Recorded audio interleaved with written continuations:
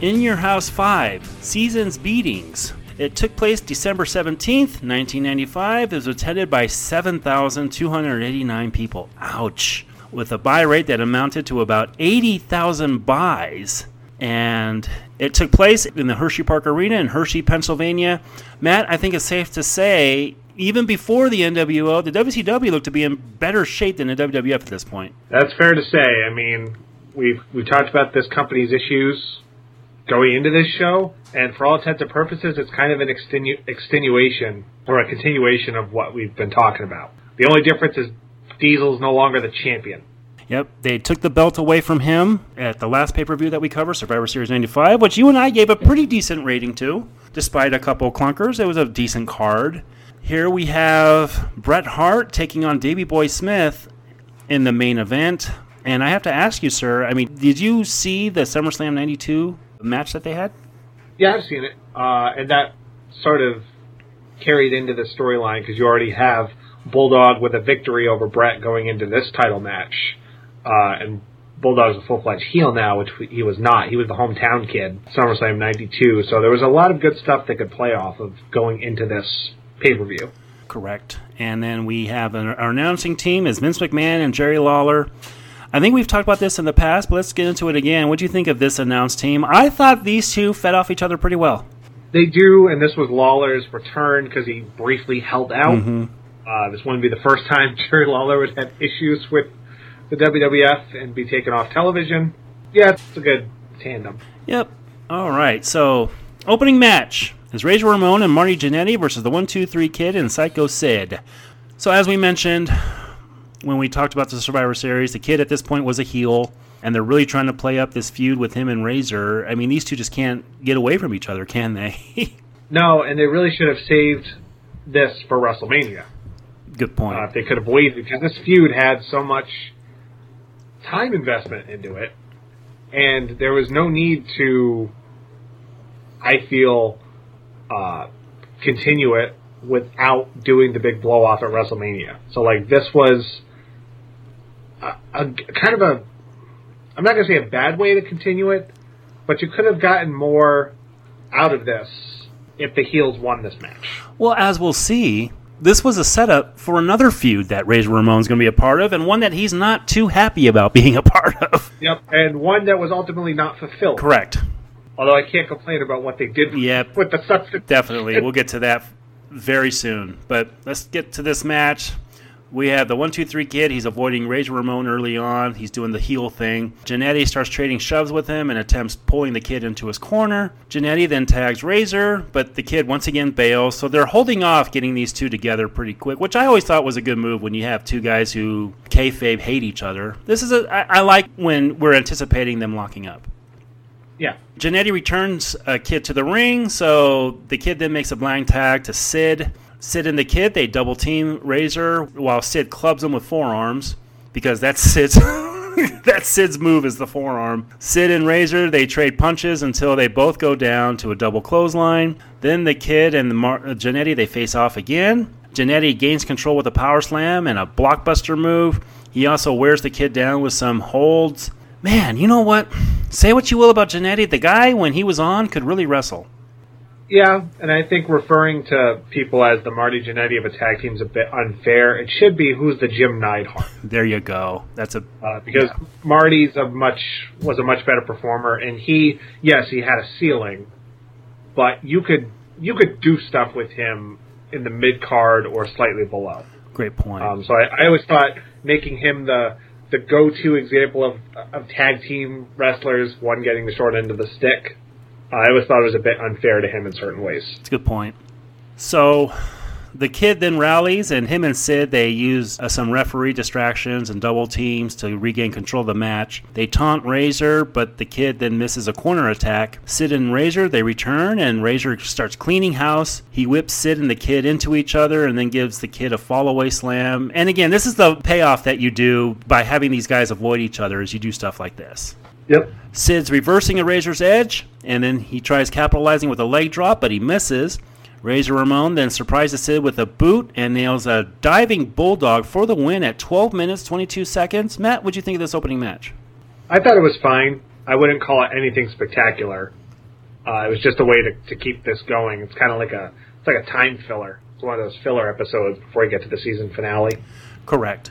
Yeah, I agree with that. Although it was decent, it did get kind of slow in the mid parts, mostly when Sid was involved. But for the most part, I agree with you. You know, it was decent enough. Honestly, with the exception of one match, I didn't remember too many highlights from this show. So the fact that this lived up to better than what I was expecting was kind of good for me. Let's get to what this match was really about. Because after this match, Razor's grabbing Kid, and he's attempting a Razor's Edge on him, but Sid saves him.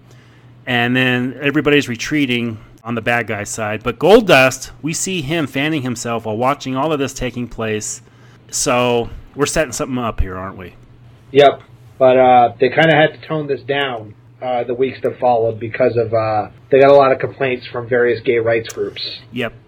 We'll get into that for sure. And you look at what they did, the Attitude Era with Goldust. It's like, oh my God, clearly they didn't listen. I know. They said fuck it. But let's get to Matt's main highlight of the night, and this is the ring announcer announcing. He starts announcing the match, but Jerry Lawler interrupts him. Why? Because he's introducing Matt's favorite wrestler of all time, Double J, Jeff Jarrett.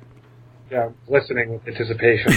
Obviously, Jarrett is back, but he's not bringing the roadie with him this time. He had patched things up with Vince at this point. They had a kind of a fallout, and Matt, you and I have discussed couple of times where he had a great match with Shawn Michaels, probably one of the best matches of Jeff Jarrett's career, honestly.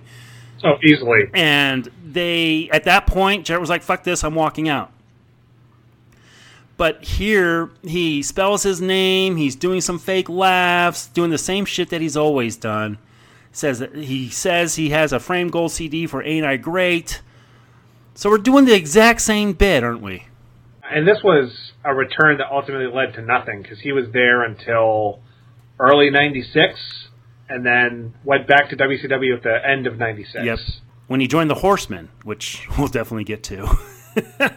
Yeah, he was like the big free agent. Was he going to go with the Horsemen or the NWO? And I would have left him undrafted and never signed him. So Lawler finishes this really dragged on promo by asking Jarrett, why don't you just join me for the commentary for the next match? You know what that means. He's going to get involved. The next match was going to be Ahmed Johnson versus Dean Douglas, but Dean Douglas conveniently had an injured back. I like how this is sort of playing on the thing that happened where Shawn got beat up by the Marines and couldn't wrestle. Exactly. And we get his replacement, Buddy Landel. Nature Boy Buddy Landel. Matt, how much do you know about Nature Boy Buddy Landel? Next to nothing. Buddy Landel is a real interesting story. He was a guy who had so much potential. And then he did the Flair knockoff gimmick that kind of tore him down a bit. He didn't really get a lot of good notices with that gimmick. And he got involved. He also got involved in some drugs at this point. He could not get away from his tendencies. And these habits were his downfall. He died at a very young age, I believe in his mid-40s. And here was his last-ditch effort to kind of make something of himself. And look, this isn't even a match here. We have Ahmed Johnson slapping Dean Douglas, who, by the way, did come to ringside. But Buddy Landel attacks Johnson, and Ahmed Johnson is just no-selling these chops and forearms, and he throws him in a corner. Jarrett thinks that Ahmed is wrestling dirty in this match, but Johnson catches Landel with a spine buster and nails a Pearl Rover plunge for the win at 45 seconds. Yes, 45 seconds. Not really a match, was it, Matt? No, you almost can't even score it because it's not. No. There's nothing to it. All it is to set up what happens next, which is pretty much Ahmed Johnson getting hit really hard with this fucking gold record. Oh, man, I was not expecting this. No, I also was expecting Jeff Jarrett to revisit this in 1997. Yeah. But yeah, the story of Buddy Landel, we'll see more matches of his when we go back to the previous era. This, I believe, is the last time we'll see him in this era. But he did have some really good matches, and it's just a shame. You know, it's just the same story that you see with a lot of these guys and girls. They go too hard, too fast, and you see what happens. So we see Todd Pettengill. He's with Razor Ramon in the America Online room. Remember America Online, Matt? I remember the sound effects. Yes. More than I do the actual product. Yeah. So he's congratulating Razor Ramon on his win, and then mentions that Razor Ramon has to face Yokozuna on Raw the next day. And then Todd starts going back to Vince, but he remembers to give Razor Goldust's note that he left. And Razor reads it, gets a look of disgust, he crumples it, and throws it out before leaving the room. That's what we're setting up, folks. Razor Ramon versus Goldust. We'll talk about that in the next couple weeks. All right, let's talk about what we're really here to talk about. The Arkansas Hog Pen match. Hunter Hearst Helmsley versus Henry O. Godwin. Yeah, when people say you have to eat shit and like the taste of it, this is the literal, oh God, you talk about paying your dues. Yeah, well, again, at this point, the curtain call had not happened yet. So this is Helmsley paying his dues even before that happened. So curtain call would happen in March of 96. So, oh boy, here we get to the match. So they're trading punches until Godwin, he backdrops Helmsley. He then ties him in the ropes and rubs slop in Helmsley's face. So he's literally eating shit here, isn't he? Yeah, and this is basically one of my problems with wrestling is I don't like overdoing gimmick matches. This is the same thing as a casket match, which we will have later on this show. Yep. We see a pissed off Helmsley respond with a neck breaker and a knee drop. They go out to the floor where Godwin reverses Helmsley into the steps. He then carries him to the hog pen, but Helmsley rams him into the rail. He then attempts a pedigree, but Godwin backdrops him onto the fence because, of course, he does. Hunter avoids falling and drops an elbow off of it. Both men then return to the ring where Helmsley surprises Henry Godwin with a kick. However, Godwin catches Helmsley and nails a wheelbarrow slam. He also whips Hunter into the corner for a flare flip and throws more slop on him. We're overdoing it again. They brawl back to the pen and Godwin attempts the slop drop, but Helmsley blocks it. And Godwin lands hard on the floor. Hunter grabs him and whips Godwin towards the pen, but Henry reverses it. Hunter smashes into the gate and cuts his back in the process. That looked painful, dude. That looked really painful. Yeah, that did not look pretty. No. Godwin then charges at Helmsley, but he backdrops Henry into the pin for the victory at 8 minutes, 58 seconds. Matt, what'd you think of this gimmick match? Thankfully, you would not see this ever again. At least in this concept. Yeah. But honestly, it's not as much of a train wreck as you think it would be. Because when you hear like what this is, you know, people argue it makes wrestling too much of a cartoon. But with what these two guys were asked to do, this could have been a lot worse. I agree. I was kind of entertained by this match. I am not ashamed to admit it. We didn't get some back and forth between Hillbilly Jim and Helmsley, so we have a post-match brawl going on here. And of course, he's falling and in the pin and the mug and pig crap. This is just stupid. And all of this was really bad for Helmsley because apparently this all got in his wound and it affected it to the point where I believe he still has the scar to this day. Yeah, he's got a goddamn staph infection because of this match. Yeah. We get a promo for the Royal Rumble, which we'll discuss in a couple weeks. That's not the sign of a good show, by the way. Hey, we're going to plug the more important show down the road. Exactly.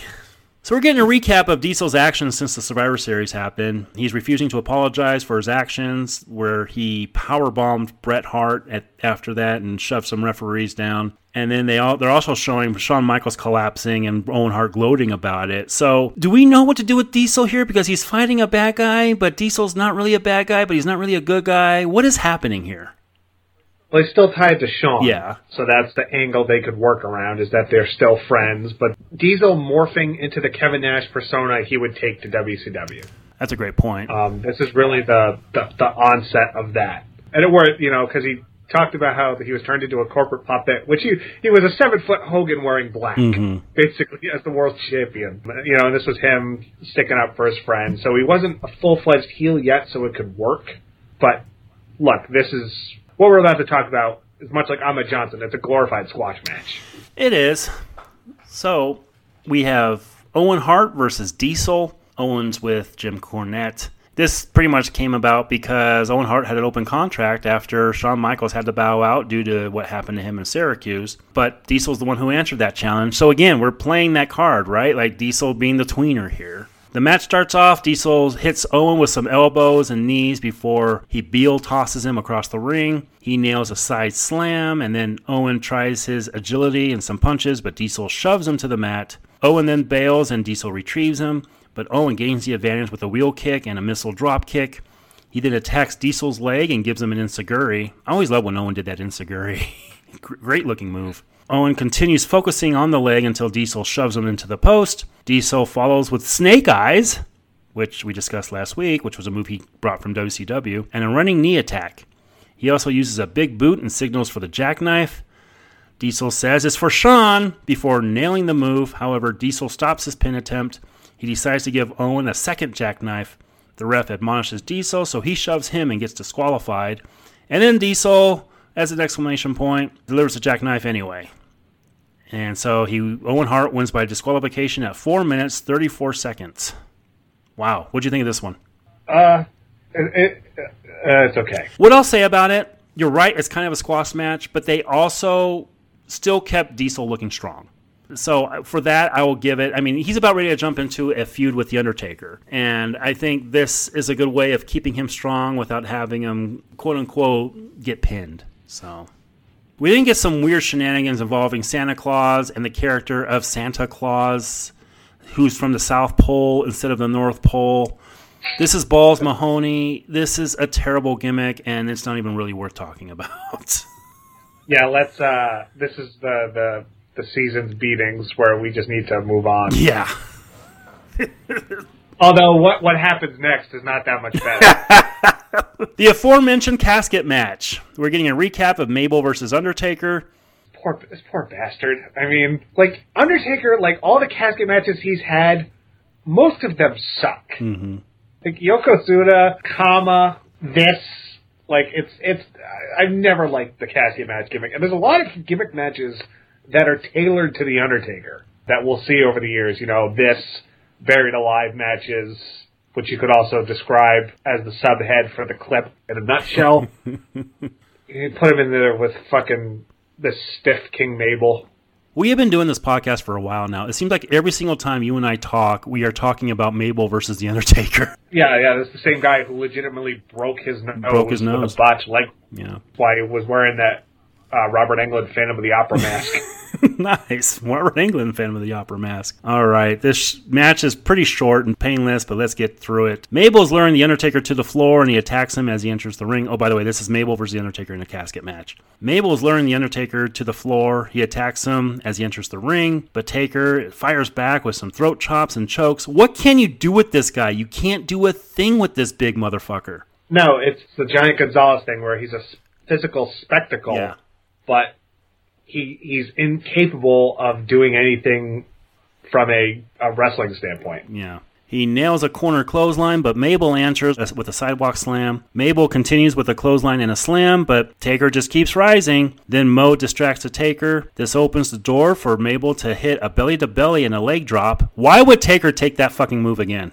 Because he's a trooper. He's the most loyal guy you'll ever see. Taker can't rise at this point, so Mabel hits a splash.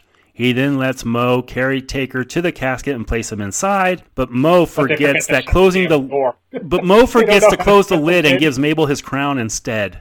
Yeah, this is when they're catering too much to the kids. Me and my best friend Omar, we hated Mo actually from Men on a Mission, and it's like he was like the weakest member of that team, and he always did the stupidest shit. And every time he would do it, we would always laugh because every time we turned around, the guy was either getting his ass kicked or doing stupid shit like this. Yep. Speaking of guys who got more credit than they deserve. Exactly. Yeah. Mabel turns to close the casket, but Taker's blocking it. He then enters the ring and hits Mabel with clotheslines, and then Taker gives Mabel a choke slam. He sort of sells for it, but not really. Yeah, it's just a flesh wound. Taker then kicks Mabel into the casket. Mo attacks him, so Taker throws him into the casket as well. He makes sure to gather the chain before closing the lid, and Undertaker wins at 6 minutes, 11 seconds. At least he didn't go 10, right? Oh, thank God. But it's bad. I mean, the amount of casket matches heavily outweigh how many good ones there are. It basically wrote Mabel off television. I mean, he'd have like one more match. Mm-hmm.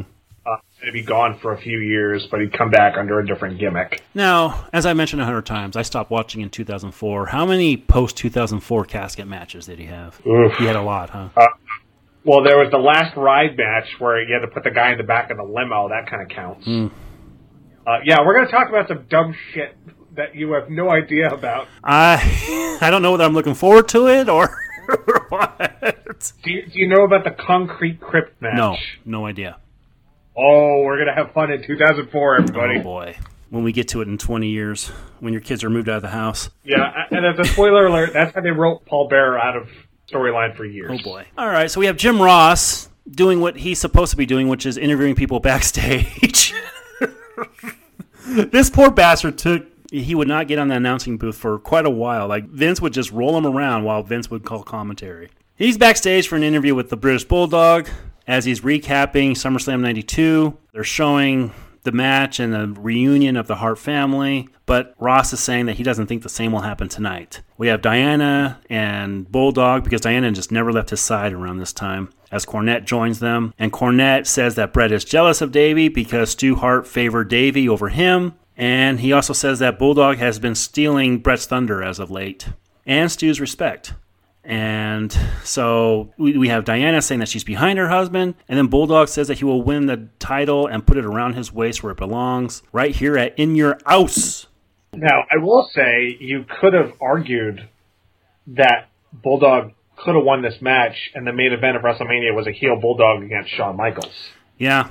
So I think this was a win-win scenario no matter what they did. I do think, though, I don't think they fully trusted Davey Boy with his issues, which is why I think Bret was more reliable, and I think it legitimizes Shawn more to have him beat Bret as opposed to Bulldog for his first world title, as we'll talk about. Mm-hmm. But on paper, it's a good main event after what's been a pretty bad pay-per-view so far. You know what? I'll go with you, and I'll say I do think the right man won this match. But first, before we get to the match, we have the dreaded Bret Hart promo with Todd Pettengill, and saying that he's going to prove that he's the best there is, best there was, best there ever will be. And he's also said that he's lived with his loss to Bulldog since 1992, but tonight he will have his revenge. Oh, you mean the match that he always talks about how he did everything? Yeah, that one. Uh-huh. Like, Bret, fuck off. It takes two. God, like, he's the guy who loves the smell of his own farts. You are not kidding. There was no bigger mark for themselves than Bret Hart. Yep. Bret ends this promo by saying that Bulldog is going down. So here we go. Main event of the night. Bret Hart's the champion. He's taking on the British Bulldog with Jim Cornette and Diana Smith because Diana cannot leave. We have both men trading holds and takedowns, and Bulldog keeps pulling Bret's hair. He uses the tactic to gain the advantage and puts Bret Hart in a tree of woe. Bulldog stomps him and wears Bret down with some chin locks. He then turns a crucifix into a Samoan drop before nailing a leg drop. And then Davey Boy Smith distracts the ref so Cornette can attack. Bret responds with a monkey flip, an atomic drop, and a pile driver. He then starts his finishing routine, but Bulldog puts Bret on the ropes after a superplex attempt. And then they brawl to the floor where Davey Boy whips Bret into the steps. And this is when Bret cuts his forehead. And my God, I have not seen blood hard way. He lost a lot of blood in this match. Yeah, and this was at a time where you didn't see a lot of this. No. Intentional or not. I think it added something. I agree with you. It definitely added a hell of a lot of drama to this. I think they did this without Vince knowing about it. And, once they got backstage, it's like, well, it came off the way it came off. But at this point, Bret Hart could just get away with everything because the rights groups were not really on him at this point. But, man, this is just a lot of blood, and I don't know how they got away with this. Other than the fact that it's Bret Hart. I think it was that, and it was also like, you could make the claim that, it was an accident. It wasn't like you could see an obvious blade job or anything like that. They made it look really legitimate. Yeah. And you're right, it added a ton of drama because every time, like at one point, Bulldog has a reverse headlock on him, and that blood is just gushing on that mat. And I heard Ric Flair in an interview where he said the way he always bladed was he would drink a ton of orange juice beforehand. They would have blood capsules handy to make it look even more dramatic. Like, he made it look so dramatic. And when it got in his blonde hair, it was always super, super dramatic. This was back in the late 80s, 90s when he was in his prime. And I think Bret Hart's going for that here. I think he did do the same thing where he drank a ton of orange juice because this blood is flowing, and it's flowing nonstop. Flair also forgot to mention, though, that orange juice was mixed as part of a screwdriver. So Bulldog's taking advantage of this situation. He's using his own pile driver and gives Brett a big stalling suplex, which he always used, where he kept him up there for it seemed like minutes at a time. He hits a flying headbutt, and then Brett almost reverses a bow and arrow into a sharpshooter, but Bulldog sends him to the floor. They meet at the apron, and Brett reverses a suplex into a German suplex, but both men go down to a double clothesline. The fight goes to the floor once again, and Brett lands a slingshot crossbody. However, Davey Boy catches him and does the running power slam to the floor. He then pulls up the mats and attempts a suplex, but Brett reverses it and crotches Davey on the railing. Ow. No cup could prevent that. No. They return to the ring where Brett whips Bulldog into an upside-down bump. He follows that with a... Yeah, it almost broke his neck. Almost broke his neck in the process, absolutely. He follows that with a superplex. I always love the superplex. That's one of my favorite moves because, man, that impact when they hit that mat is so dramatic. Well, as was Vince's 1, 2, 3, no! Both men trade near falls until Brett backdrops Davey Boy. He then surprises Bulldog with a boot and uses La Magistral Cradle for the win at 21 minutes and 9 seconds. We have seen Brett use this move before, but here it works. And I'll say, I enjoyed this match. What about you? It's a great match. It's one of the best matches we've talked about thus far. I mean, certainly in 1995 alone. Correct. Wasn't a year known for technical classics, but they wrestled a different style than they did at SummerSlam. This one was a lot more physical. I would argue the blood helped. But yeah, this is one of those things where you talk about a main event really saving a show. This is a good example. Yeah, this is something you've brought up in the past where you're saying that it's a quote-unquote one-match show, and I kind of go with you on this. And I want to go ahead and say, and this might be an unpopular opinion, I like this match more than I like their SummerSlam match. Which one do you like better? I'd have to rewatch the SummerSlam match. It's been a long time since I've seen it. So, during this match, we're not over yet, folks. During this match, Vince is announcing that The Undertaker will face the winner of the Royal Rumble. So Taker and Paul Bearer, they're backstage talking to Todd Pettengill. And wouldn't you know it, here comes Big Daddy Cool. And Paul Bearer says that Big Daddy Cool hasn't been very cool lately, which was a great line. Taker and him, they kind of have a stare down, and Diesel says that people have been dodging him lately. And Taker replies that, I don't dodge anybody. And Diesel asks if this is how it's going to be, and Taker says if it's got to be, it has to be. They then stare at each other, and this is how the show ends. What do you think of this cliffhanger? It's a good cliffhanger, but I would have put this before the main event because it kind of overshadows the fact that there was something after your world champion winning. That's a good point, for sure. All right, Matt, scale of 1 to 10, what do you give In Your House 5 Seasons Beatings? Yeah, you talk about a one-match show, and the second best match is the one that was only second best because it was nowhere near as bad as you thought it would be with the hog pen match. I think the main event really delivers, but at the end of the day, this is a one-match show. Outside of it, there's not a whole lot to recommend. Felt like they got Mabel out of TV, so I almost have to give them a point just for that. It's like, all right, we got to find something for Owen to kill time. We got to find something for Razor and Kid to prolong this. Well, we're going to try with Ahmed Johnson, even though he never really lived up to his potential, partially because of his own limitations. Definitely wouldn't recommend it, but if you want to just watch the 20-plus minute main event, absolutely. So for that alone, I'm going to give this a 4. Yeah, I'm with you. I gave last week's event a 4. I got to do the same with this one. If they had more to work on here, and I think they were hampered by Shawn once again not being able to perform. Razor did what he could with that first match. I thought that first match was surprisingly fun. And the hog pen match was definitely a highlight. But you're right, this is a one-match show, and I cannot give too high marks to a one-match show. So I am right with you, my friend. Lockstep, I had a 4 written down as well. But you know what? That last match alone is worth watching. And right now it's so convenient to just go on Peacock and put on In Your House 5 and just click to the main event. That is a great match, but nothing too much really to discuss here. So 4 out of 10 for me as well. I don't think I have I have to ask this, but Matt, what was your highlight, sir? All right, I'm going to say outside of the main event because that's the low-hanging fruit. I'm going to say the sound that gold record made when it smashed, because that had far more weight to it than anything Jeff Jarrett has done in his career. Outside of the main event, I'll go with the hog pen match. I thought that was fun stuff. And you know what? Helmsley has literally nothing to be ashamed of with this early work, man. I don't care what anyone has to say. I thought Henry Godwin was an underrated performer.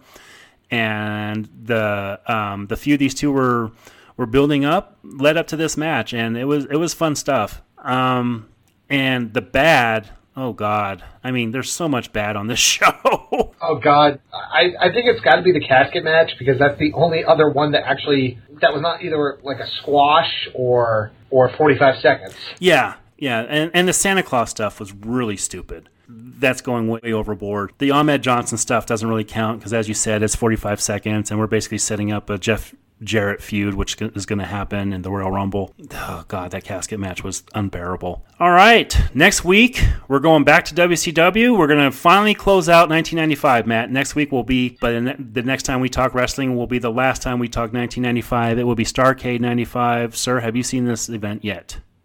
Yes, I have, and this is WCW's biggest show of the year, so it's time to see if everything we had to sit through, if this was a good culmination or not. And then after that, we have Royal Rumbles to talk about. We will talk about the Clash of Champions, which opens up 1996. So lots to get to. But Matt, thank you for joining me for In Your House 5 Seasons Beatings. Hopefully it didn't beat us down too bad. We will be back as soon as we can. Matt and I's schedules are tough to work around when it comes to doing these shows, but we're going to make it happen as much as we can because we have some good stuff coming up. But until next time when we discuss Starrcade 95, see you guys at the matches. Thanks, sir.